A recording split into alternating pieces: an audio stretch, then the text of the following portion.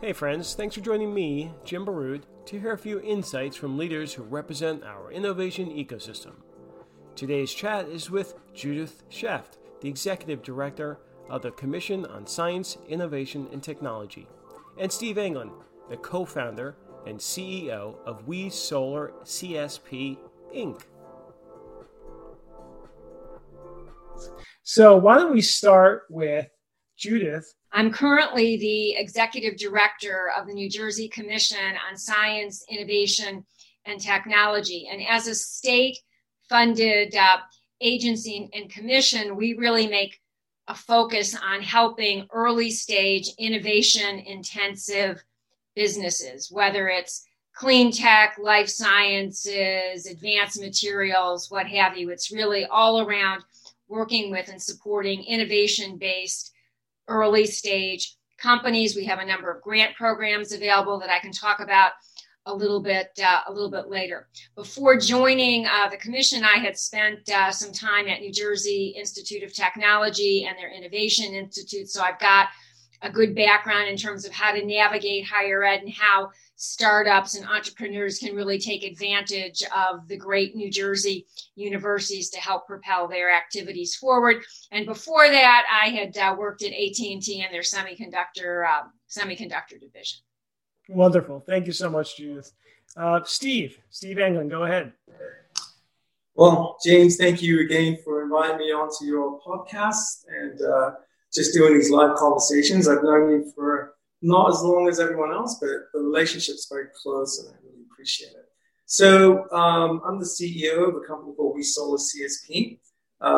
We are a concentrated solar power. That's what CSP stands for. And what we do is we use thermal heat, which is generated and concentrated from the sun, to produce steam that turns a turbine, and we can use that to hybridize coal-fired power plants. And you can also use that for clean hydrogen, for thermal energy storage or long-duration storage, and also water desal.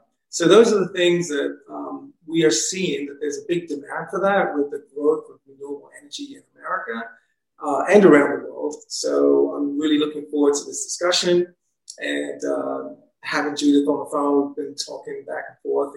And yeah, we are in the process of raising funds. And I can talk a little bit about my experiences with that as well. So tell us about what you did before you took over and started WeSolar.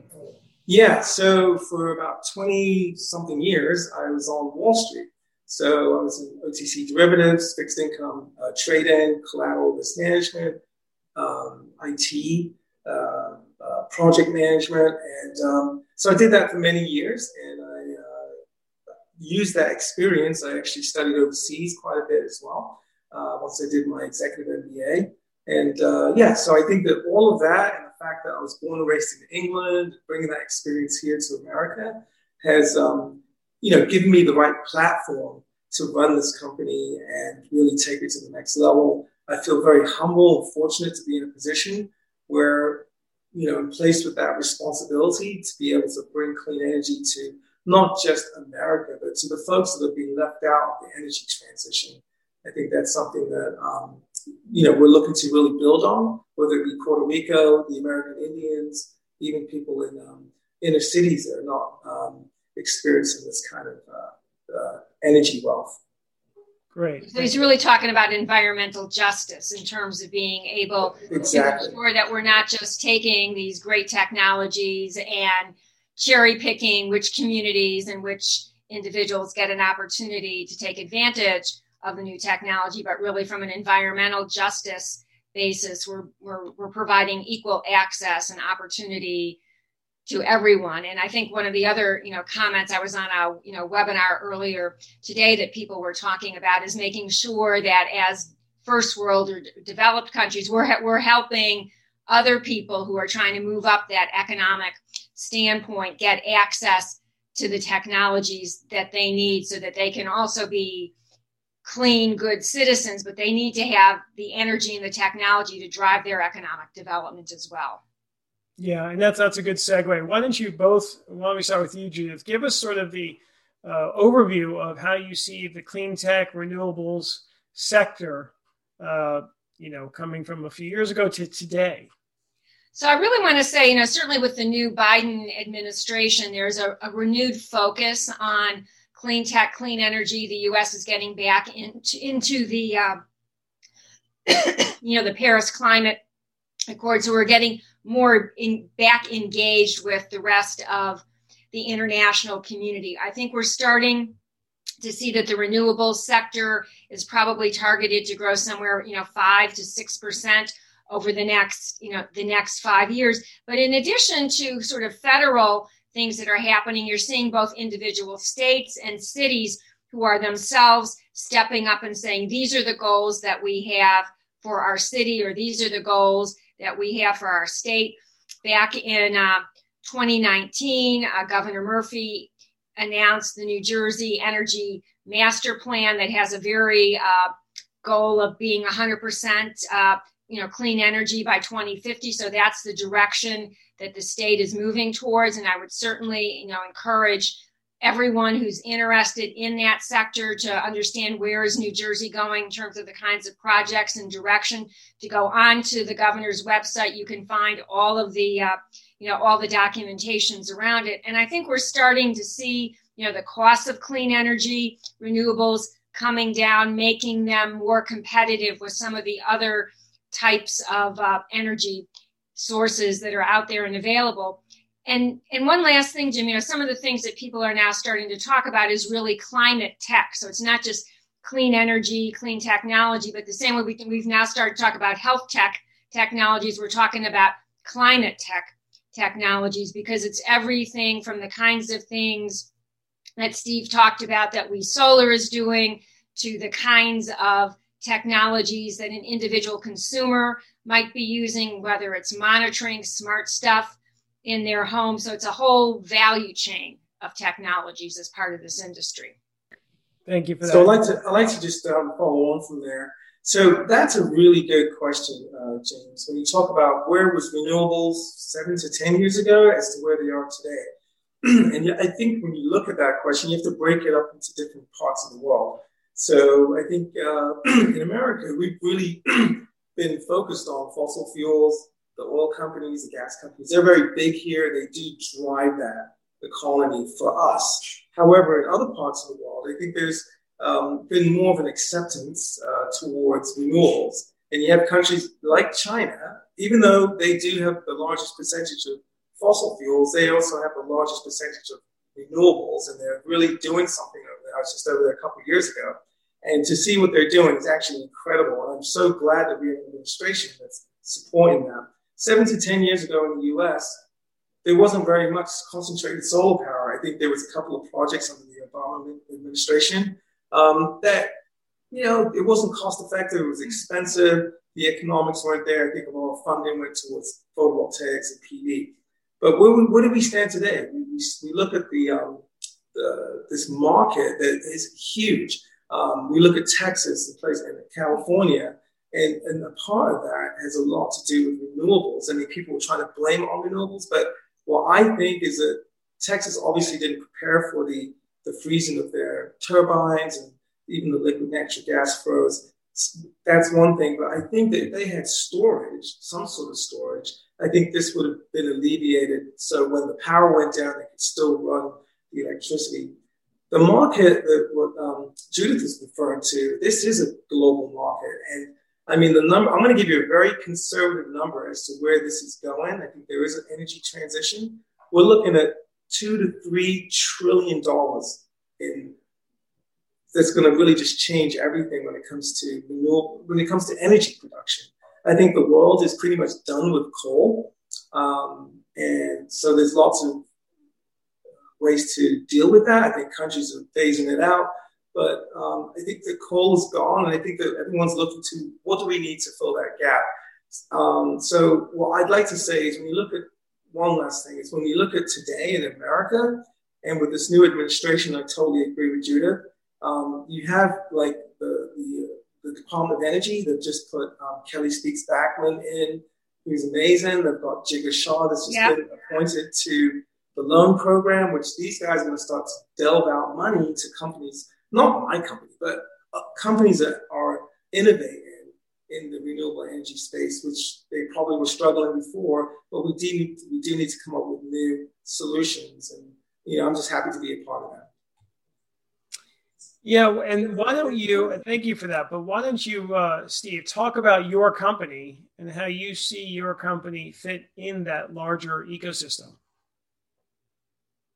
Okay, so WeSolar CSP, we've actually had a really, really good month, and we've closed one deal, we're getting ready to close another deal. And how do we fit into this picture? So concentrated solar power is usually it's utility sized, either parabolic troughs or power towers, which are heliostats with a tower in the middle.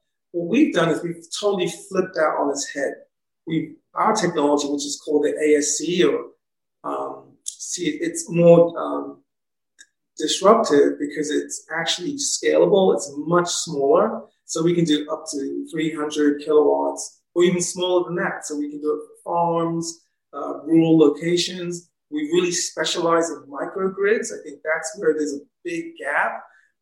So you can be off the grid and still have renewable energy. And then the big thing for us is long duration energy storage. So we have the capability to produce, once the sun goes down, we can then generate electricity through storage that could last for up to 12 hours. So that covers the entire night.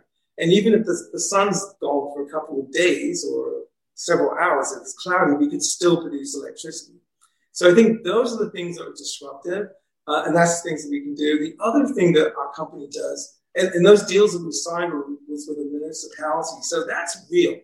If you sign a deal with a company, that's one thing, but when you sign with a city in America, that means, now you've got technology where cities are saying, we like this, we want this, and we've got municipalities and we've got utility companies that are talking to us because they want to get off the grid and they're looking at microgrids. And the last thing is green hydrogen. So what's green hydrogen? The whole world is looking at another source of fuel. And so we can actually split water through thermolysis to provide hydrogen. Hydrogen is made today, but a lot of hydrocarbons are produced and carbon dioxide when they make it. So the key is to make it in a green way, and that could be used as a fuel instead of using burning gas. So those are like the main things, and we've just had a very, very good month. So I think that's it. That is really exciting, Steve. Okay, Judith, tell us now. There's a lot more money coming down from the state and federal levels for entrepreneurs in general, but specifically those involved in clean tech and renewables. Can you give us an overview? Sure. So, one of the first places you always like to tell entrepreneurs who are looking for funding is try to find non-dilutive funding first. If you can get grants from either the state or the federal government where they're not going to take a portion of equity out of your company, try to go to those sources first. At the federal level, one program that is really very important is the SBIR STTR program, and the Department of Energy, National Science Foundation, National Institutes of Health, Department of Defense, all provide SBIR STTR grants to small businesses. And at the federal level, they define a small business as 500 employees or less. So some of those small businesses could actually be pretty large. And I did it before I joined this call. I did just a quick look.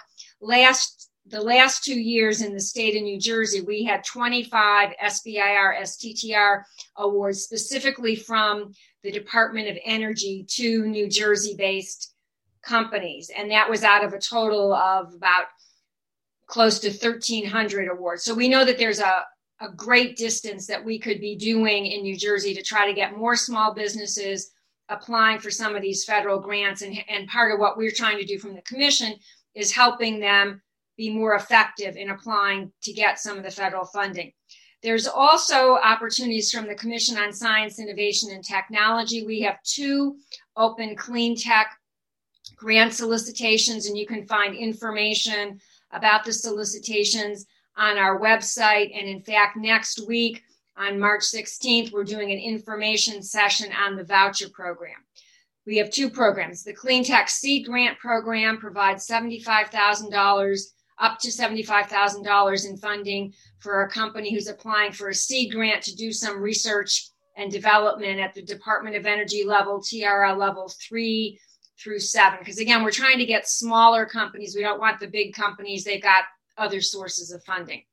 The second program, the voucher program, will help offset the cost, again, for small companies to access university facilities. So whether it's Rutgers or Princeton or NJIT, Rowan, Stevens, Montclair, who may have some specialized equipment on site, and you'd like as a small business to be able to utilize that equipment, we have a voucher program that will help offset the cost. So instead of having to pay 100% of the cost, you may either pay only 50% or 25%, depending on the size of the business. And as I said, we've got detailed information on our website about that.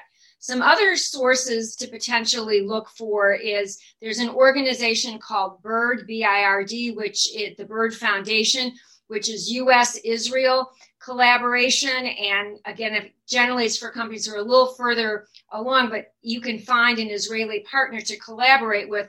The BIRD Foundation will kick in 50% of the cost of doing these projects. The U.S. East Coast rep, Andrea Yona, is a great resource to help make connections if you need some people in Israel that you're thinking that this might be a great technology that I have that I'd like to work with an Israeli thing.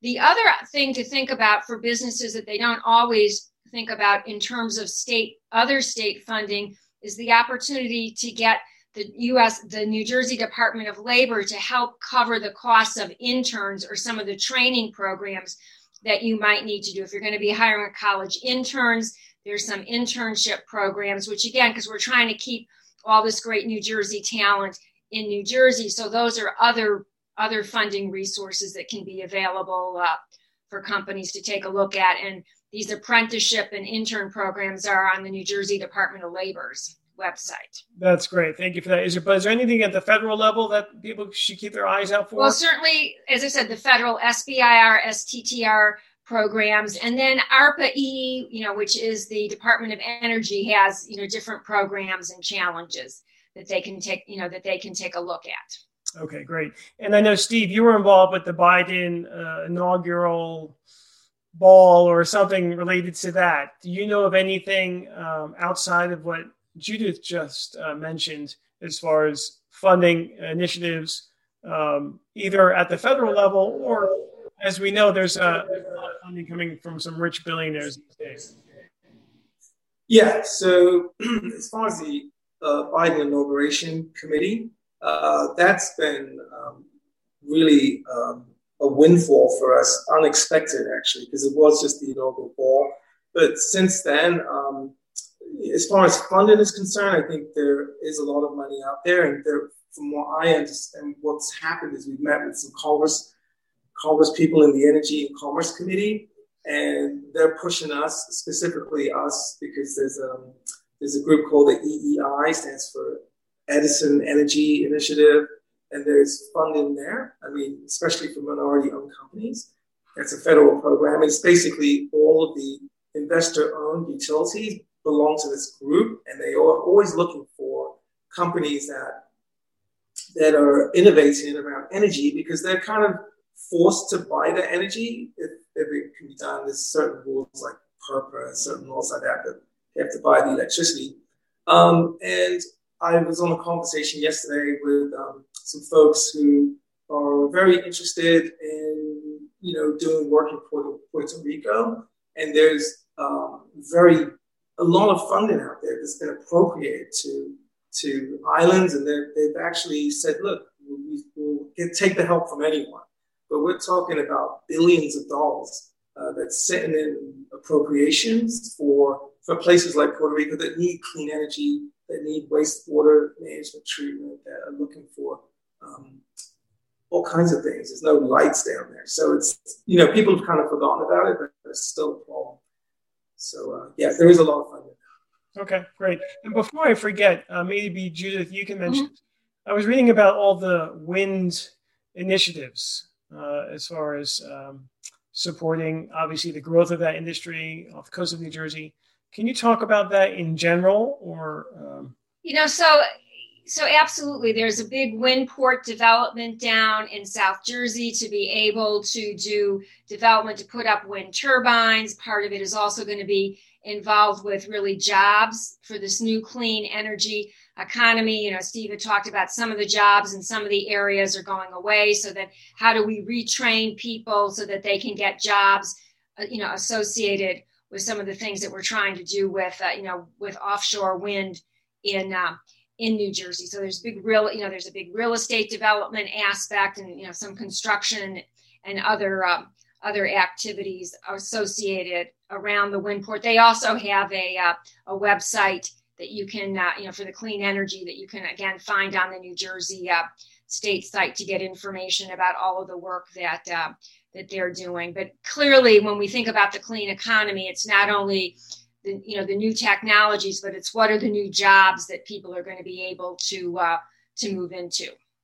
Great. The other piece is, EV, electrical vehicle. Yeah, that's so I'd like to just say one more quick thing. I didn't finish up with that. So there's one fund out there that's that was started by Aecon. It's called the Black Sunrise Fund, and I forgot to mention this was actually mentioned at the Biden inauguration. And this fund was started by Aecon. I don't know the size. It's in the $700 to $800 million, and it's specifically focused on retiring coal plants in America. And the money, a lot of it is going to be used to hire Black and minorities to be a part of this new economy of new jobs and sort of retrain people that are being let go or losing their jobs because of coronavirus. But there's a whole new sector that's coming up. So that one I didn't talk about, but I do want to give a plug to Aecon and what he's doing. He's doing some great things out there. Yeah, thank you for that.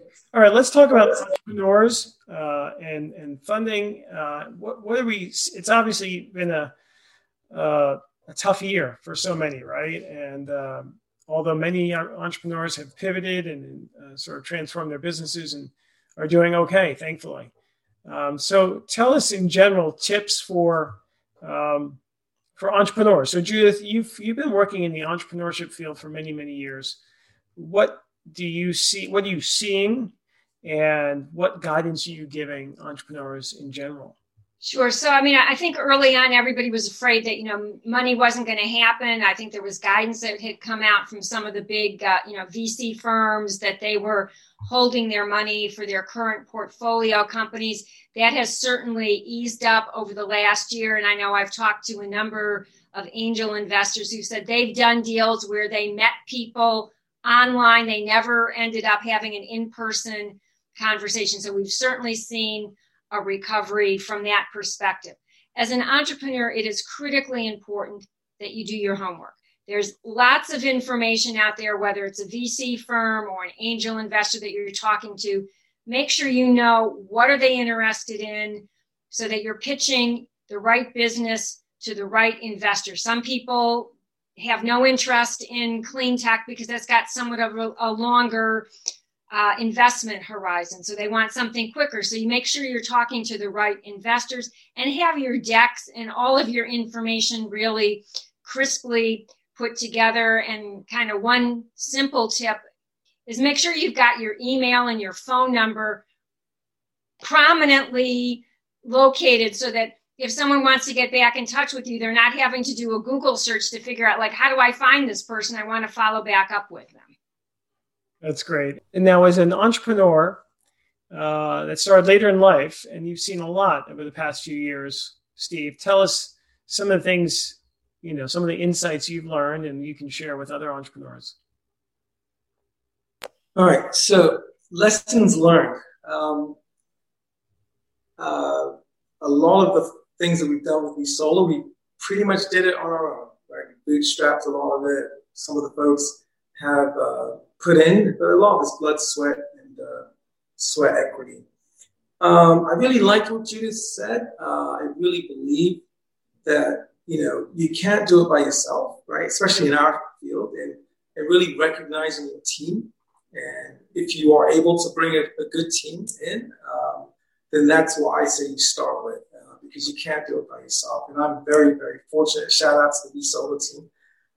They're amazing. And So my lessons learned is, I went from one sector to another completely different sector, which is very hard to do. And I just say you just really go for it. Don't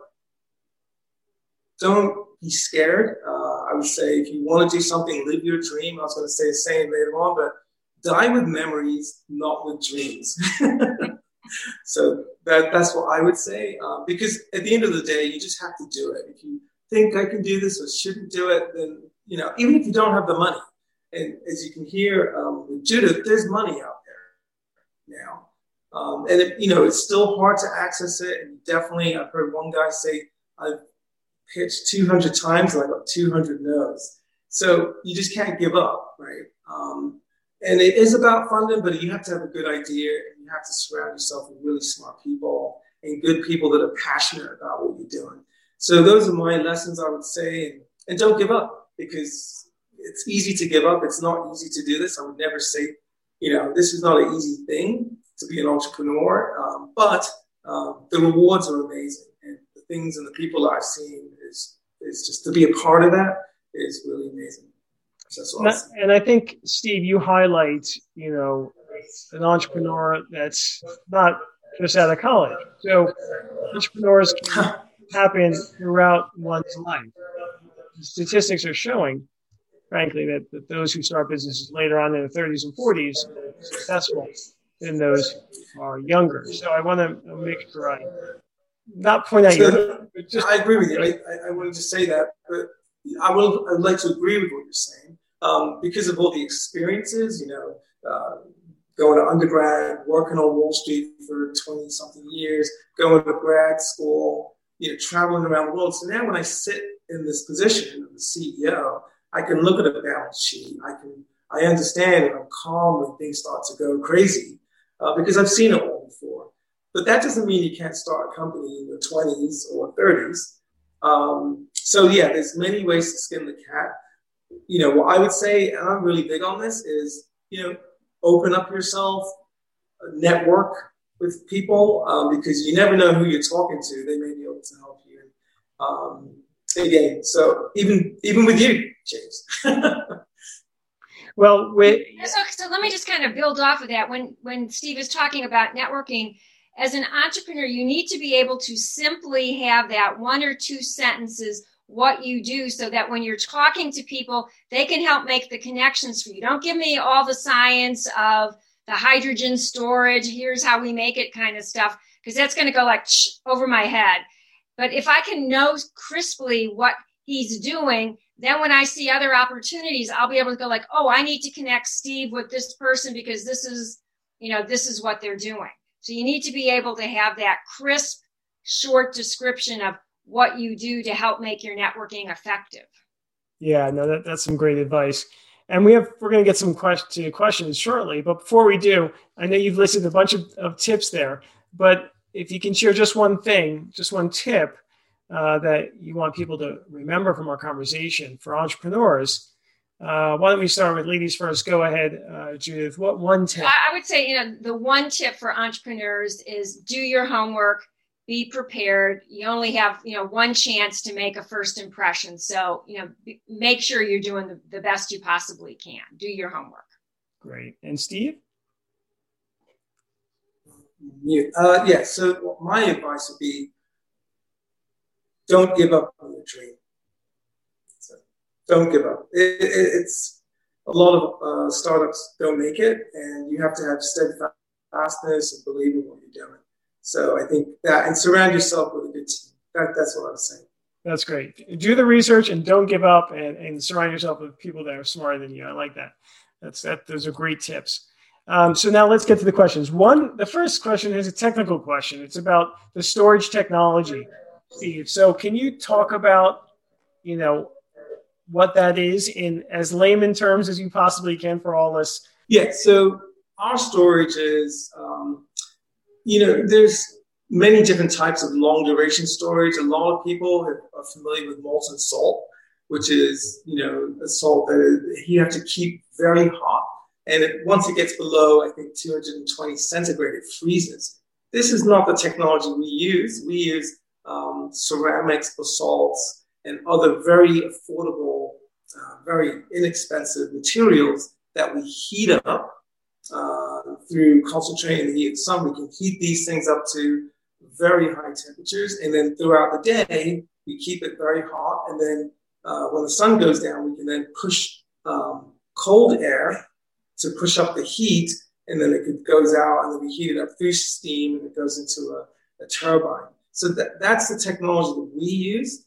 And we also work with other companies that do long duration storage if it makes sense to bring in another company. But our technology is up to 10 to 12 hours of long duration storage.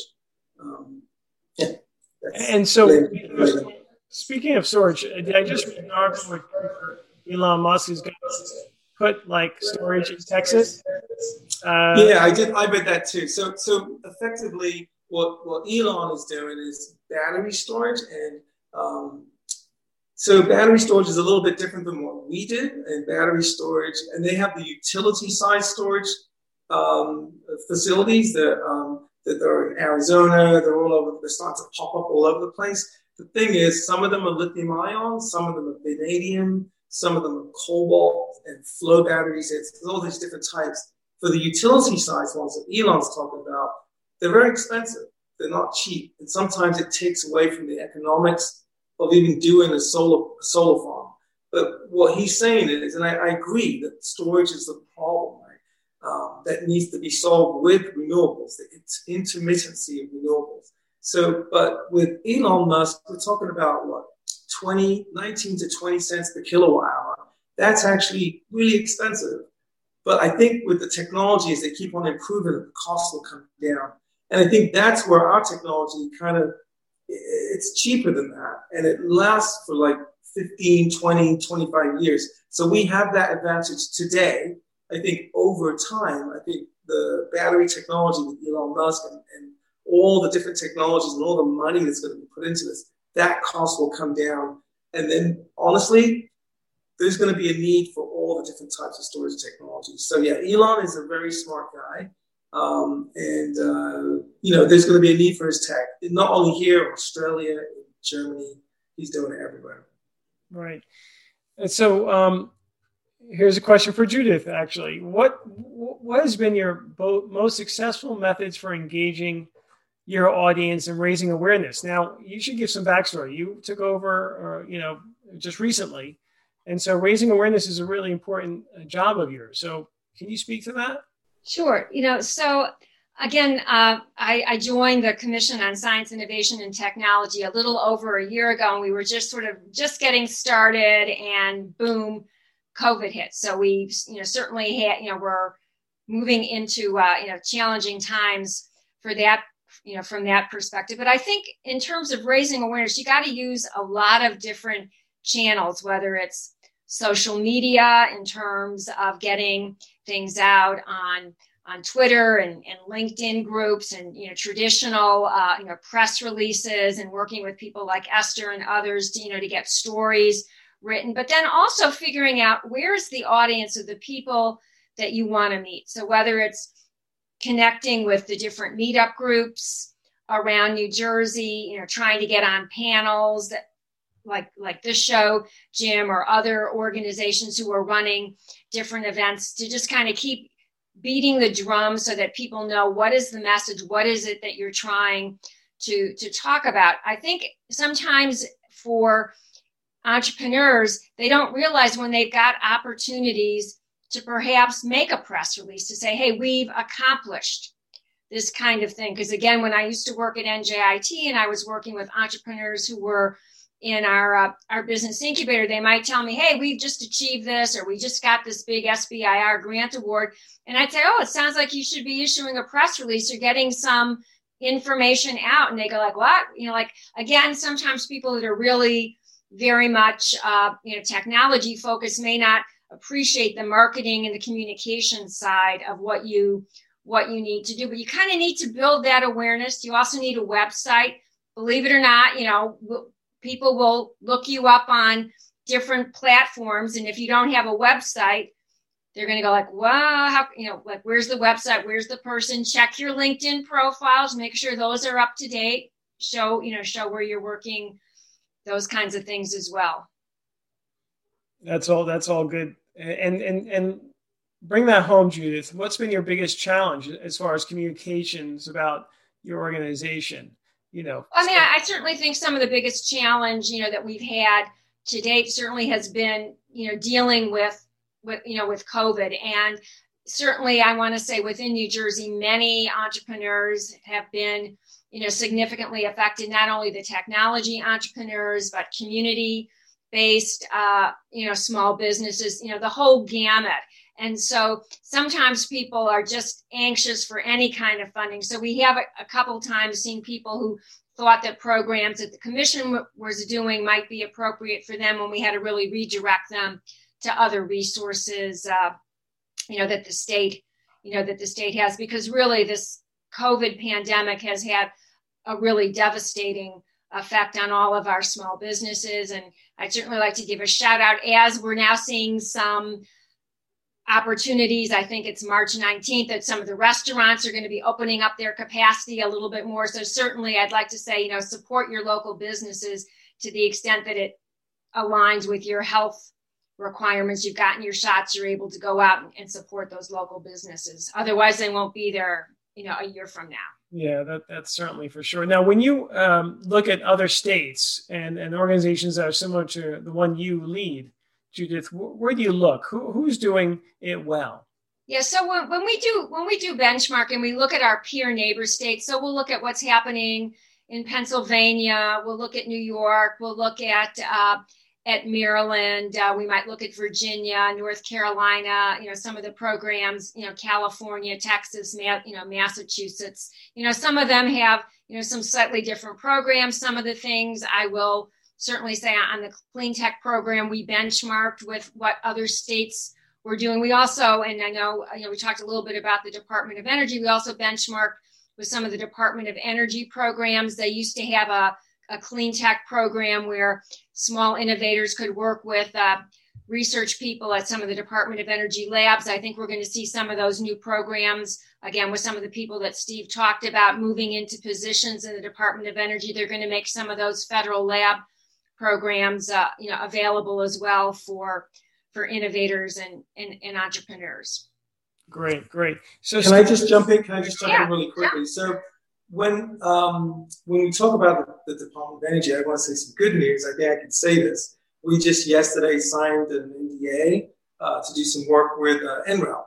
So part of this has to do with, if you're in clean tech, depending on what you're doing, it really is important to be vetted and sort of get the rubber stamp that your technology actually works. So those are the things that we're doing, right?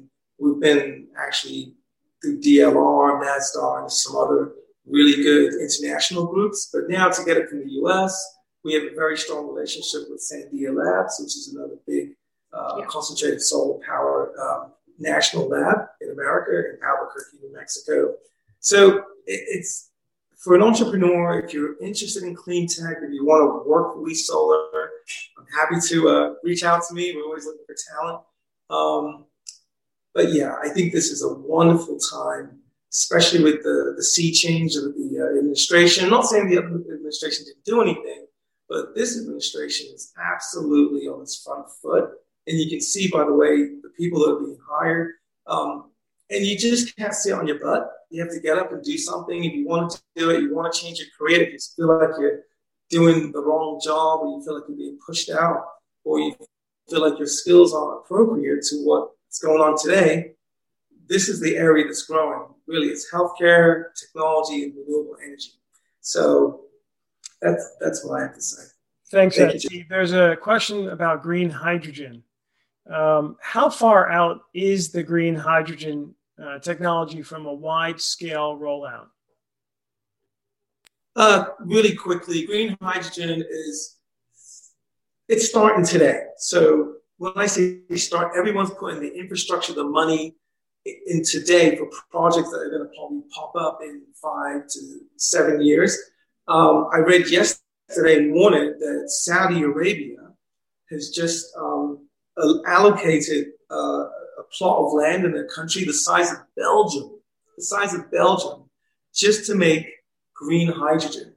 So what they're saying is they want to have less dependence on oil and more dependence on green hydrogen. So I think that, and then you look at countries like Germany, they're putting in all the infrastructure. So why hydrogen? So hydrogen is a really good fuel to use, to burn, to create steam, to turn turbines. So the fossil fuel companies, like the big ones, they say, okay, well, we can go from oil to green hydrogen.